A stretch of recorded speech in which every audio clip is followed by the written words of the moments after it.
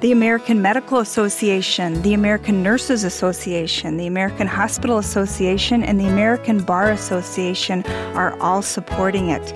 You are listening to ReachMD XM 157, the channel for medical professionals. Welcome to the Clinicians Roundtable. I'm Susan Dolan, your host, and with me is healthcare attorney Nathan A. Kotkamp with the law firm of McGuire Woods in Richmond, Virginia, and founder and chair of National Healthcare Decisions Day 2008. Mr. Kotkamp, welcome back to the Clinicians Roundtable.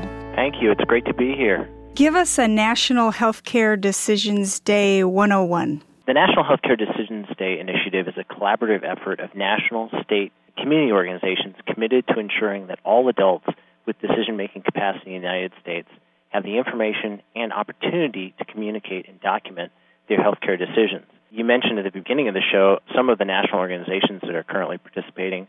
The list is actually much longer than that. We currently have, at least as of Friday, 56 national organizations involved, and all of those are listed on the nationalhealthcaredecisionsday.org website.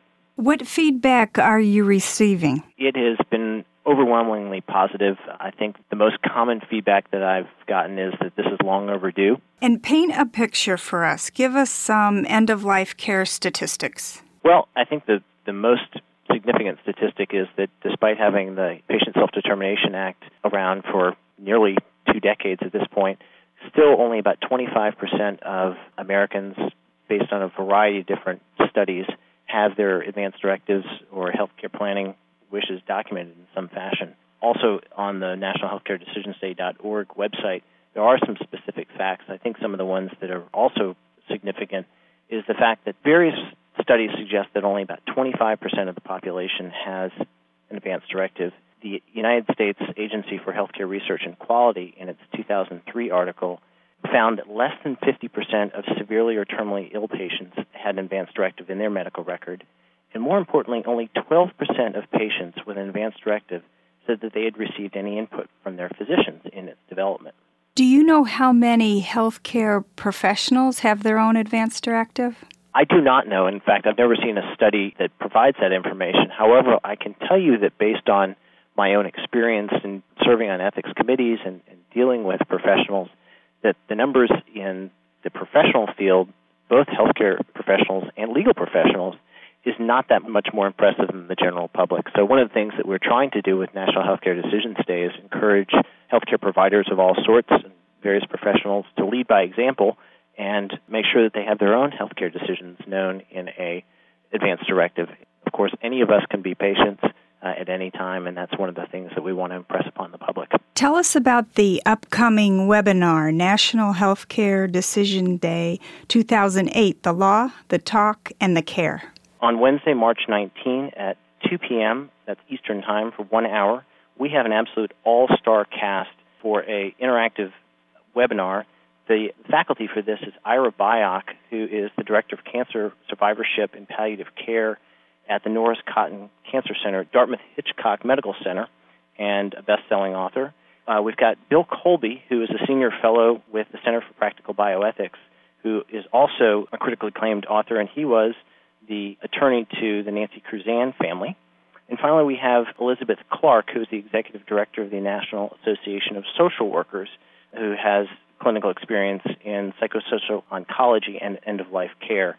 And I will be moderating the panel. If physicians participate in the webinar, what will they learn? They will learn a variety of things. One of the things that we hope for them to gather is some practical advice about, one, spreading the word about National Healthcare Decisions Day, learning a little bit more about the background with respect to the legal requirements that exist with respect to advance directives. And also, given that we've got a social worker, we hope to have some great practical advice on facilitating the conversation with patients, as well as with their families. As you mentioned, practitioners need these for themselves as much as they do for their patients. Is CME available? CME is available, as is continuing education credit for nurses, social workers. I understand that chaplains can get it as well, and CLE certificates will be available for attorneys. So this is a truly multidisciplinary continuing education effort. How much does the webinar cost? It's only $20 per line or per site. Beyond that, at any given facility, You can pack as many people as you want into the room, and we'll be sending out sign-up sheets for the continuing education credit, which will be processed by the National Hospice and Palliative Care Organization as well as the American Health Lawyers Association. How may listeners register? There are two ways that listeners can register. One is by going on nationalhealthcaredecisionsday.org, and across the top of the website there is a button to click on which says Webinar, March 19. The other way would be to go directly to the sign-up at McGuireWoods.com and look for the button that says Events. And from there, you'll find the sign-up. It's all electronic, and you merely pay with a credit card. If you're just joining us, you're listening to the Clinicians Roundtable on ReachMD XM 157, the channel for medical professionals. I'm Susan Dolan, your host, and joining me is healthcare attorney Nathan Kotkamp, discussing National Healthcare Decisions Day and advanced care planning. Mr. Kotkamp, what other resources are available for healthcare professionals to learn more about advanced care planning? Well, as part of the National Healthcare Decisions Day initiative, we have tried to not only pull together some existing resources that are already out there on the Internet, but also to create some new ones, especially for this event. On the nationalhealthcaredecisionsday.org website, there is a button on the left that says Organize Your Community. And in that website, you will find all sorts of things, including an advanced directive sticker that says, Ask Me About Advanced Directives, that can be printed out for people to wear on April 16th. There's an op-ed that I wrote. There are poster templates that facilities can just print out and post in their lobbies and their elevators and other places. There's even a PowerPoint presentation for facilities to use to get the word out to the public. Describe some strategies physicians may use to facilitate conversations related to advanced care planning. Well, I think the most important thing is to demystify the topic and to make it a part of your encounters with patients on a routine basis. This is a topic that we're trying to take out of the realm of merely being something that people think of in terms of death and dying and being something that patients as well as physicians think of as a part of routine care. It's a way of engaging in a conversation to better understand patient preferences. So I think it's something that certainly any time that a patient is coming in for something basic like a routine physical or anything like that, this absolutely ought to be part of the discussion. But even if a patient comes in for a specific issue, it's also something that just as you're reviewing the patient's history to bring up and say, have you thought about your healthcare decisions? Do you have somebody named in the event that you can't speak for yourself? And then help the patient with the conversation from there. What's your best advice for when patients and families resist having this conversation? That's always a tricky one, and there's a lot of different approaches to dealing with this. And again, part of that, I think, is the reluctance for people to talk about their own mortality. But I think it's one of those topics that as much as we avoid it or would like to avoid it, sooner or later most of us are going to be patients at some point. I think one of the ways families can deal with this, if they're really uncomfortable talking about the real specifics of what kind of care that they would want in the event that they can't speak for themselves, would be to at least take the very important step of naming who it is that they think is their appropriate agent, or proxy or surrogate. They come in various terms in various different states. But I think that there's a lot of debate as to whether or not you need to document your wishes and what it is that you need to be talking with your known agent about. But I and some others that I speak to think that even if you can't get to that level of the conversation, if you pick whoever it is the right person for you, and the right person can be defined in innumerable ways for various patients. But I think that if you pick the right person, chances are that they're going to make the right decision for you if they are called upon to do so. So I think that's probably the best way in the event that you get people that are reluctant to talk about their own incapacity. It sounds like you're advocating for a power of attorney for healthcare document instead of a living will, if given a choice. Yes, I am.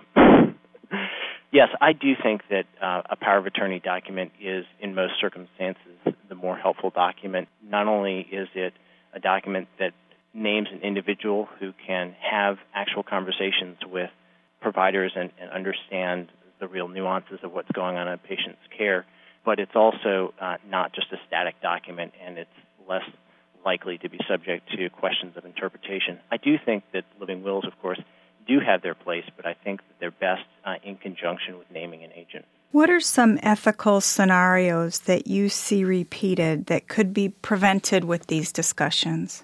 Well, the most common one, particularly going back to your question about statistics with respect to advance directives, is patients who end up in a situation where they can't speak for themselves, and we are forced to go through the legal mechanism to find an agent. And at least in Virginia, where I practice, in many cases that involves multiple decision makers, because once you get past the level of a spouse, there are multiple members of a class, and they often don't agree on what the patient would want. And so one of the things that having these discussions and documenting wishes can do is eliminate the disagreements that come when families are blindsided by these choices.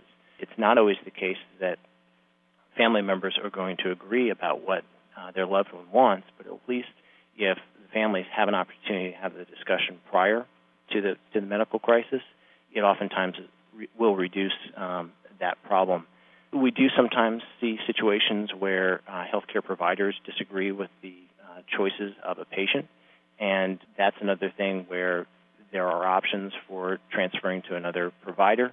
The other thing that is important is for family members who are agents to understand what authority they have as healthcare powers of attorney or someone that knows about a living will, and really to empower them. And so I think a lot of the ethical things that we see out there are really problems that result from lack of communication, many of which can be solved through advanced planning. Are you planning National Healthcare Decisions Day 2009? We are. We're hoping this becomes institutionalized as an annual event. Why did you choose the date April 16th? Well, there are a couple of reasons. One is that it's a bit tongue-in-cheek, but it's the day after Tax Day, and going back to Benjamin Franklin's adage that nothing in life is certain but death and taxes, we thought it was an easy way to remember the day. The other reason that we chose that is that this is the third annual Virginia Advance Directives Day, which is the event that I organized for 2 years, and since we had 100% participation by all the hospitals in Virginia, we wanted to honor their participation and their efforts by not changing the date for them, and so that's how we ended up with April 16th. Mr. Kottkamp, thank you so much for joining us to discuss National Healthcare Decisions Day and the importance of advanced care planning. Thank you. I'm Susan Dolan. You've been listening to the Clinicians Roundtable on ReachMD XM 157, the channel for medical professionals. We welcome your comments and questions at ReachMD.com, which now features on-demand podcasts of the ReachMD library. Thank you for listening.